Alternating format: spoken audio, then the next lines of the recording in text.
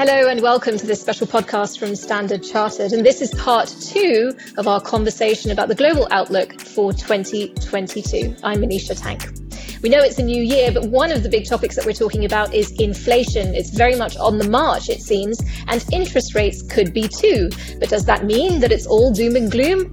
Joining me to have a look at the outlook for 2022, Eric Robertson, Global Head of Research and Chief Strategist, Razia Khan, Head of Research, Africa and the Middle East, and Edward Lee, Chief Economist, ASEAN and South Asia. Let's get into it. Razia, inflation is very much a Main Street problem at the moment. There seems to be a lot of fear and anxiety over prices right now. Can we just talk a little bit about what that means for emerging markets? If we look at recent inflation prints, especially for developed markets, everyone has been surprised by the strength of inflation.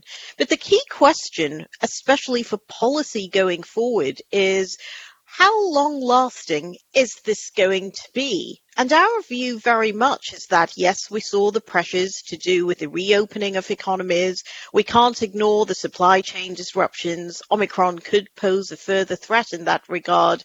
We know that there have been other factors driving energy prices, especially in the context of what's been going on in Europe in the middle of winter. But the question is, are these likely to be factors that lead to persistent levels of higher inflation over time? And our belief is that this is not going to be the case. What does this ultimately mean for emerging markets and frontier markets? Inflation in ASEAN hasn't necessarily moved out of the ranges that we might consider normal. In the Middle East, inflation is still at very subdued levels, reflecting what we had seen even pre-COVID. In Africa, we have seen the pressures of higher energy prices, in some instances higher food prices, but these are not necessarily abnormal inflation ranges. We think that there is a case for policy normalization. We're likely to see this. We do not see this as a big threat to new inflows into the region. Eric, when it comes to the inflation question, it's an issue that's really hitting Main Street and by extension, of course, overall sentiment. But is that something we will continue to see this year? There will be a lot of case-by-case discussions. Inflation is certainly problematic in some places. Latin America is an example where inflation has been fairly pervasive and has led to already a fair amount of central bank tightening. However, if we look at Asia, especially parts of ASEAN and even parts of North Asia, inflation remains relatively low. That is, providing central banks an enormous amount of flexibility to hold off on tightening monetary conditions too quickly. China is obviously a big factor in the inflation debate. PPI, factory gate prices, were extremely strong in 2021 and it provided an early warning of some of the global inflation problems.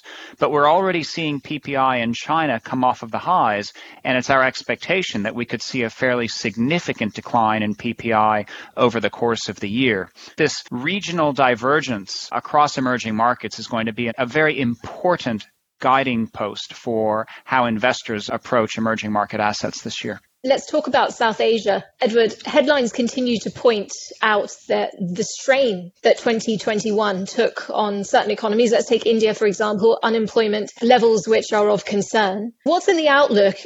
For the case of India, if you take a look at the unemployment levels, at its peak during the COVID crisis was over 20% sort of levels. Now we are probably talking about somewhere around a 7% handle. And compare that to a pre-COVID levels of around 6%. In that sense, absolute numbers are still challenging, but actually in terms of the overall rate, the recovery has been extremely encouraging. And not just for India, if I look across ASEAN, it's quite a similar story. Job recovery has been pretty impressive. From a labor market perspective, it's not back to pre-COVID on an overall basis, but it's certainly closing in quite rapidly. It might be a nice opportunity for us to talk about what's growing and what will excite us for the coming year. Eric, let's begin with you. Is there anything that we should be writing home about? There are some unrecognized opportunities that are worth exploring. Southeast Asia, and I think that's certainly an important one. Europe is going to present some interesting opportunities. The European economy has lived with negative interest rates for a long period of time, and there is some early evidence that perhaps interest rates in Europe will move back into positive territory, and I think that would be important in terms of signaling greater confidence in the region. The growth story there could perhaps be a net positive for global growth. If we were to see a more proactive policy response in China, either on the fiscal side or the monetary side, that could provide much needed support not only for China, but for the region as well. We know there's a heavy dependence on trade in the region, and a stronger China certainly augur well for intra-regional trade and may provide positive surprise to the marketplace. That naturally leads me to Edward to talk about Asia's engine of growth. Will it continue to be China, or are we going to see some significant rise for the ASEAN region this year of the tiger? ASEAN should play catch up, going back towards its trend growth. And if I take a look at what has been lacking over the last couple of years due to COVID, one is the consumer. Assuming our base case assumption of a smoother COVID year, I would expect to see better job market, better wage growth prospects, and helping in terms of the household consumption sort of coming back to support growth in 2022. The other place that's lacking due to COVID is on the investment front, more so on the private investment space. And here, perhaps it's a combination of both demand and supply side issue. But I think what we are seeing is FDI. I think that interest has shown to be very strong. And the new focus on green energy, green infrastructure, and accelerated investments into moving businesses to digital platforms. I think these are some of the areas that ASEAN will grow in 2022. Razia, the growth opportunity in Africa has been apparent for a very long time. Is this going to be the year that we see the infrastructure spending, particularly when it comes to sustainable projects, see a jumpstart? There's a great deal more financing available to help with that climate transition. The relative winners are likely going to be those producers of the metals that will be very important in that transition to cleaner energy. The copper producers like Zambia, the platinum producers like South Africa will likely continue to see a mining boom on the back of that. And that means it isn't necessarily an even growth picture at all. The countries that play a bigger role in the climate transition are likely to see the benefits of that, and this will be reflected in private sector activity in a lot of instances. It's not going to be that dependent on public spending alone. Razia, I wanted to hear a bit more, though, about the potential for increased private investment in Africa. It seems to me that we can't be sure how things are looking, but I would love to know what you think. There are growth challenges when we look at any of the regions that saw the accumulation of higher levels of public debt. The question inevitably is, how do they cope with the deleveraging?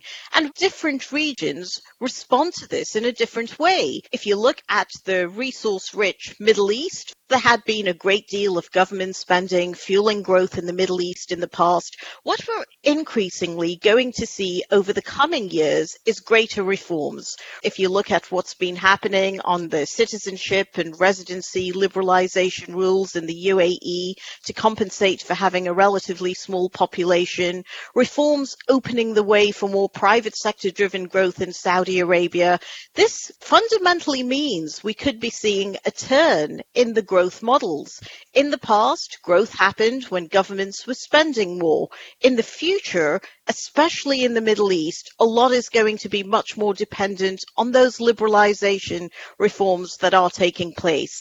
Africa is equally instructive. When we think of some of the commodity-dependent economies in the region, public expenditure, infrastructure spending has played a big role in driving growth in the past. What has been in focus in the press recently? That China lending to Africa had probably peaked a lot earlier than many believe. 2013 in aggregate, if we exclude Angola, including Angola, China's lending to Africa peaked as early as 2016. The sources of financing for the infrastructure-fueled growth are going to be different. And this means the extent to which different governments embrace reform, making it easier for the private sector to emerge as that driver of growth. This is going to be a very key factor in driving outcomes. It seems like there's a bit of turbulence ahead, at least in the short term this year. What would need to be in place for us to see things pick up? Eric, let's begin with you. There's a couple of interesting angles to focus on. Number one, we have seen some early evidence that Omicron cases are coming down quite quickly in places like the UK and South Africa.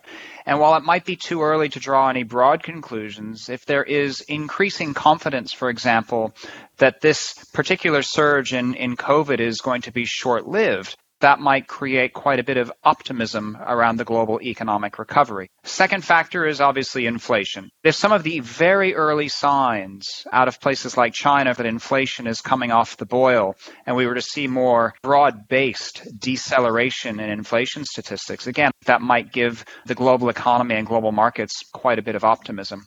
The final point is with regards to the Fed. I think the market is getting a little bit overexcited about the potential magnitude of rate hikes this year. If the Fed were to come out and say, look, we will be raising rates, but we will take a measured and an appropriate response, that may give the markets increasing confidence that the Fed is less of a threat than some people had feared. Razia, when do you expect things to pick up? One of the big lessons of 2021 is, even where COVID is still an issue, the fact that there is a normalization of demand elsewhere, global trade starts to grow again, this helps to lift prospects for everyone. And we expect this to be reinforced in 2022, notwithstanding the Fed's tightening. If demand is recovering, if conditions are normalizing, that is probably good news for everyone. And I think that, more than anything, is likely to be a fundamental driver of growth prospects going forward.